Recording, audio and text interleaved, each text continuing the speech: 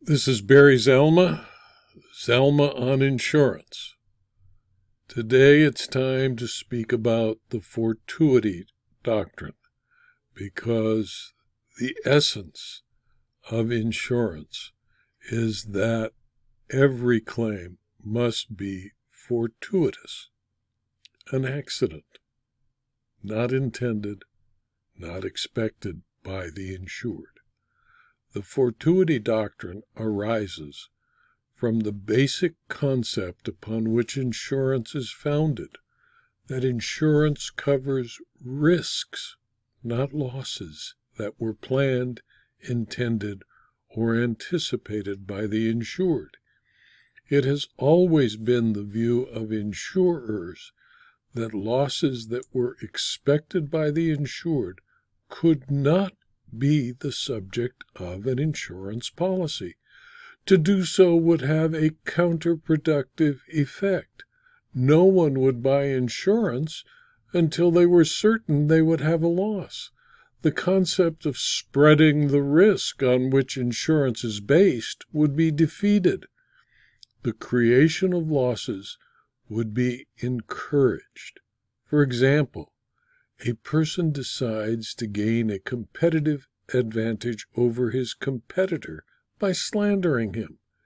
He first purchases a CGL policy with a personal injury coverage, which covers against the offense of slander, and immediately thereafter commences his deliberate attack on his competitor, expecting to be protected by the CGL insurer. Or a person decides to get even with his neighbor by assaulting him with a baseball bat. He knows his neighbor will sue, so he buys a CGL the day before, expecting the insurer to defend him. Or a manufacturer concludes that it can make a greater profit if it uses an unsafe but cheap gas tank in the vehicle. The manufacturer knows some will fail and kill or maim the customers. The manufacturer buys extra insurance to cover the exposure to his customers that the engineers tell him is inevitable, since the insurance is less expensive than the cost to build the vehicle with a safe gas tank. All of these things would be non-fortuitous losses. An accident or occurrence is never present when the insured performs a deliberate act, unless some additional, unexpected, independent, and unforeseen happening occurs that produces the damage when the injury was caused by the insured's manufacture and sale of products.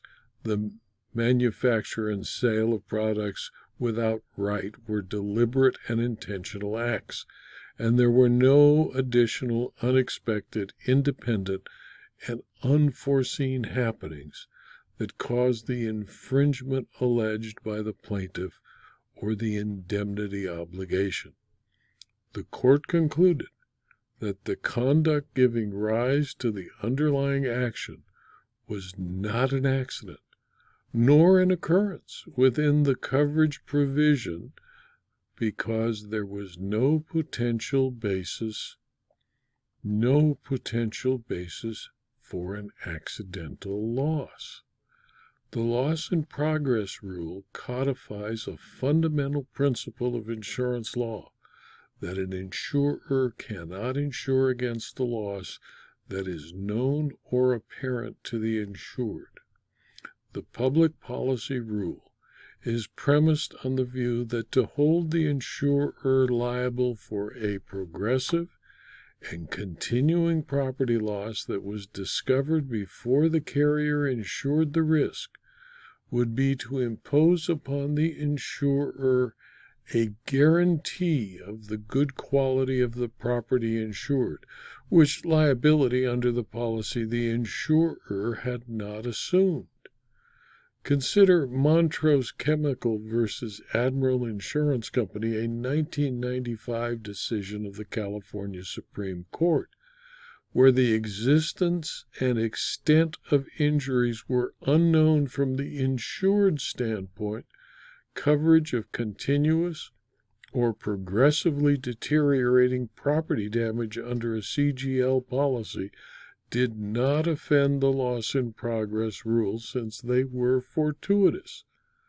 The fortuity doctrine, or the loss in progress rule, where damage began to occur prior to the inception of the policy, requires that as a matter of law, no part of the loss may be insured against.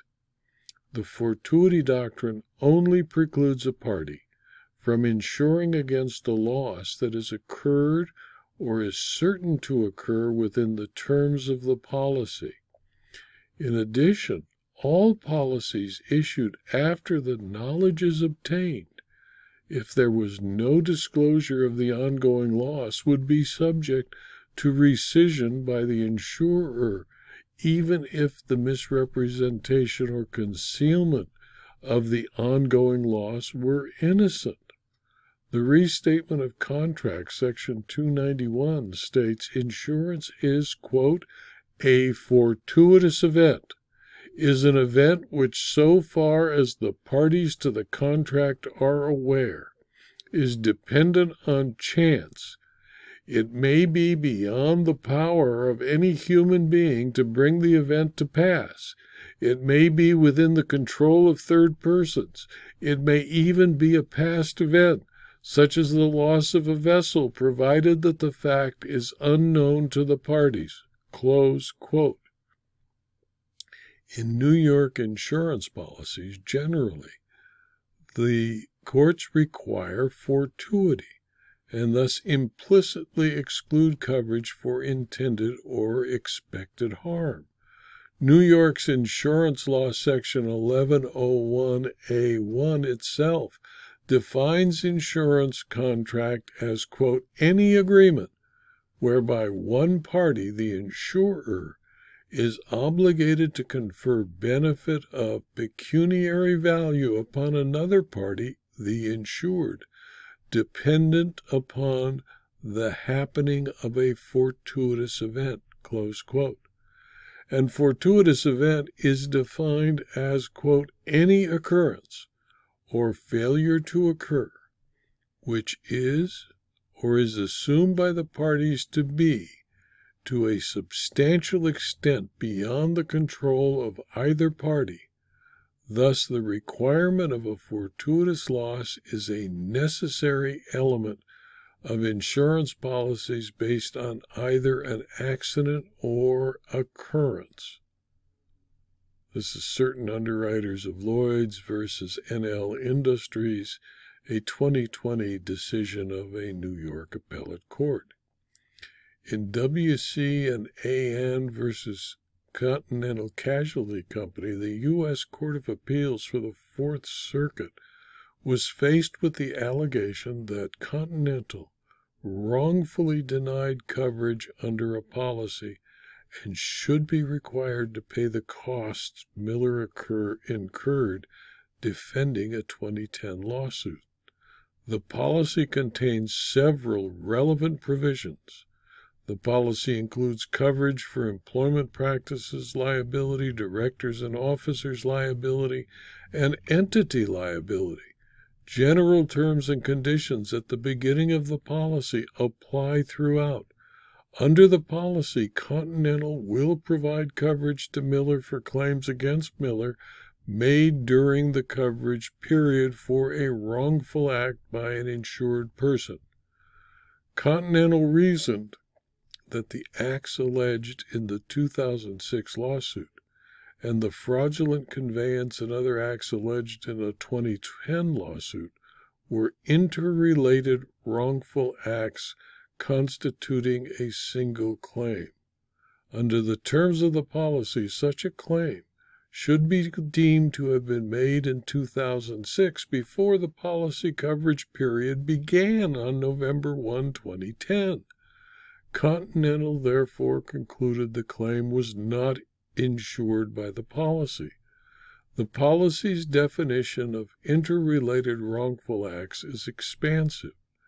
This definition is not ambiguous, particularly on the facts before the court, and will apply it in accordance with the ordinary meaning of the words used.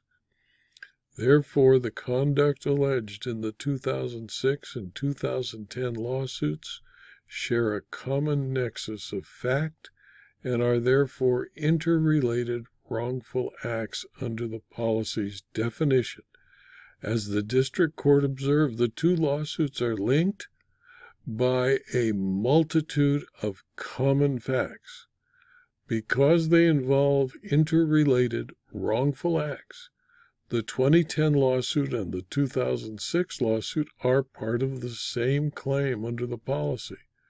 Pursuant to the policy provisions, the court had no option but to deem the claims in the 2010 lawsuit first made on the date on which the 2006 lawsuit was filed, March 17, 2006. As the district court determined, because March 17, 2006 is outside the policy period, Continental properly denied the claim. This case is a variation on the fortuity doctrine. You can't legally or honestly buy insurance to protect you against an action that has already occurred.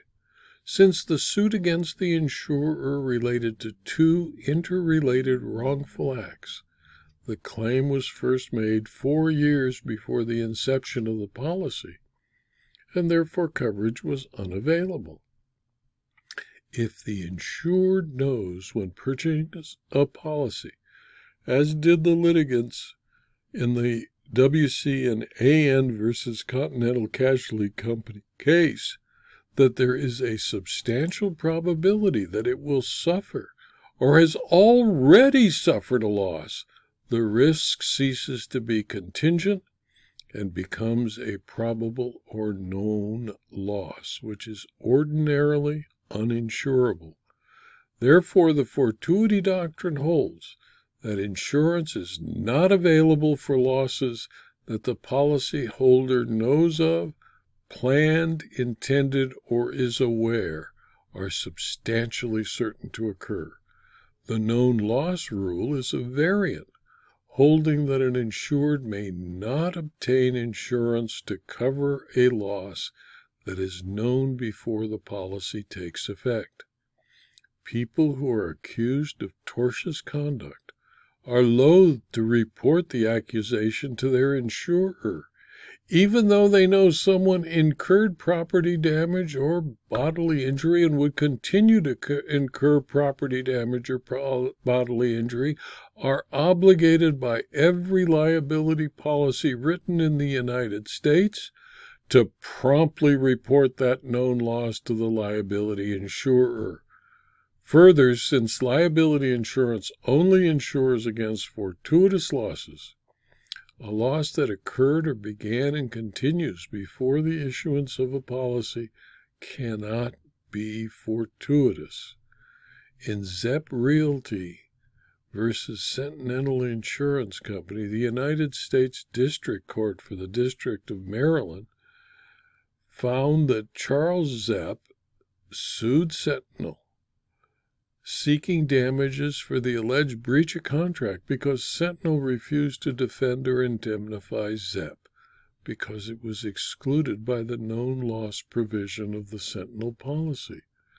The suit arose because Zepp claimed Sentinel wrongfully refused to defend and indemnify Zepp Realty and Charles Zepp under the insurance policy which Sentinel, in a real estate-related lawsuit, filed against Zepp.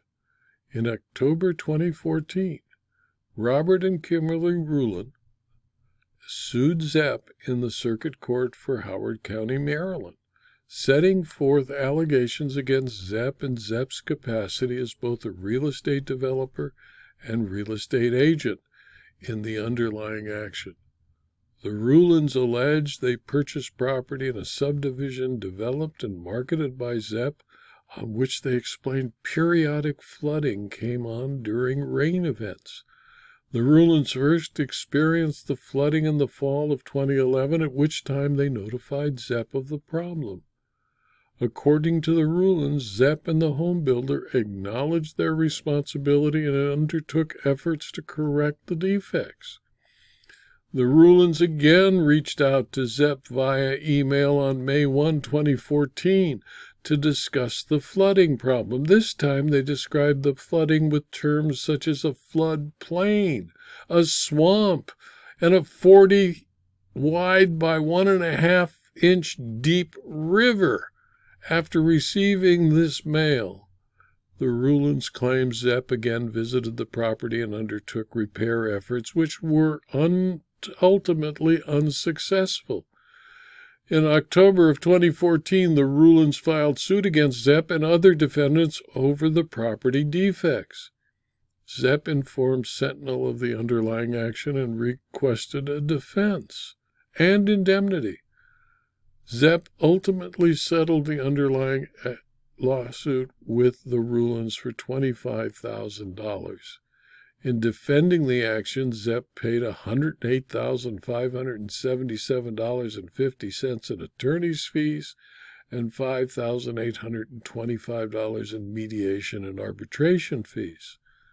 Sentinel moved for summary judgment, and under Maryland law, an insurance policy is construed according to the contract principles, and under the objective law of the contract, the written language embodying the terms of an agreement will govern the rights and liabilities of the parties, irrespective of the intent of the parties at the time they entered into the contract. Any ambiguity in the insurance policy should be construed liberally in favor of the insured and against the insurer as drafter of the instrument. The obligation of an insurer to defend its insured under a contract privilege.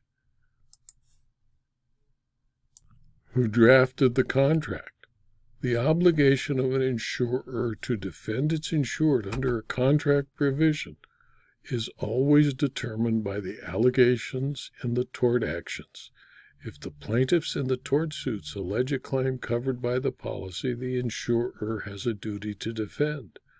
Allowing an insurance company to refuse to defend an insured based solely on allegations in a complaint filed by an uninterested third party leaves the insured with no choice but to rely on a plaintiff to file a well-pleaded complaint in order to establish a potentiality of coverage under the insured's insurance policy. An insurance company, however, in Maryland may not use extrinsic evidence to contest coverage if the underlying complaint establishes a potentiality of coverage. Most relevant is the exclusion for known losses. Specifically, the policy states coverage only applies where prior to the policy period no insured knew that the bodily injury or property damage had occurred, in whole or in part. If such a listed insured knew prior to the policy period that the bodily injury or property damage occurred, then any continuation, change, or resumption of such bodily injury or property damage during or after the policy period will be deemed to have been known prior to the policy period, and the insurer owes nothing. This video was adapted from my book, Zalma on Insurance Claims, Part 105, 3rd edition, which is now available from Amazon.com as a Kindle book, a paperback, or a hardcover. If you found this video to be useful or necessary to the knowledge of yourself and your colleagues, please pass it on. It's free. And please also subscribe to my YouTube channel and my Rumble channel, and click on the like button and the Rumble buttons as you do. And please also subscribe to my blog and my Substack publications. Thank you for your attention.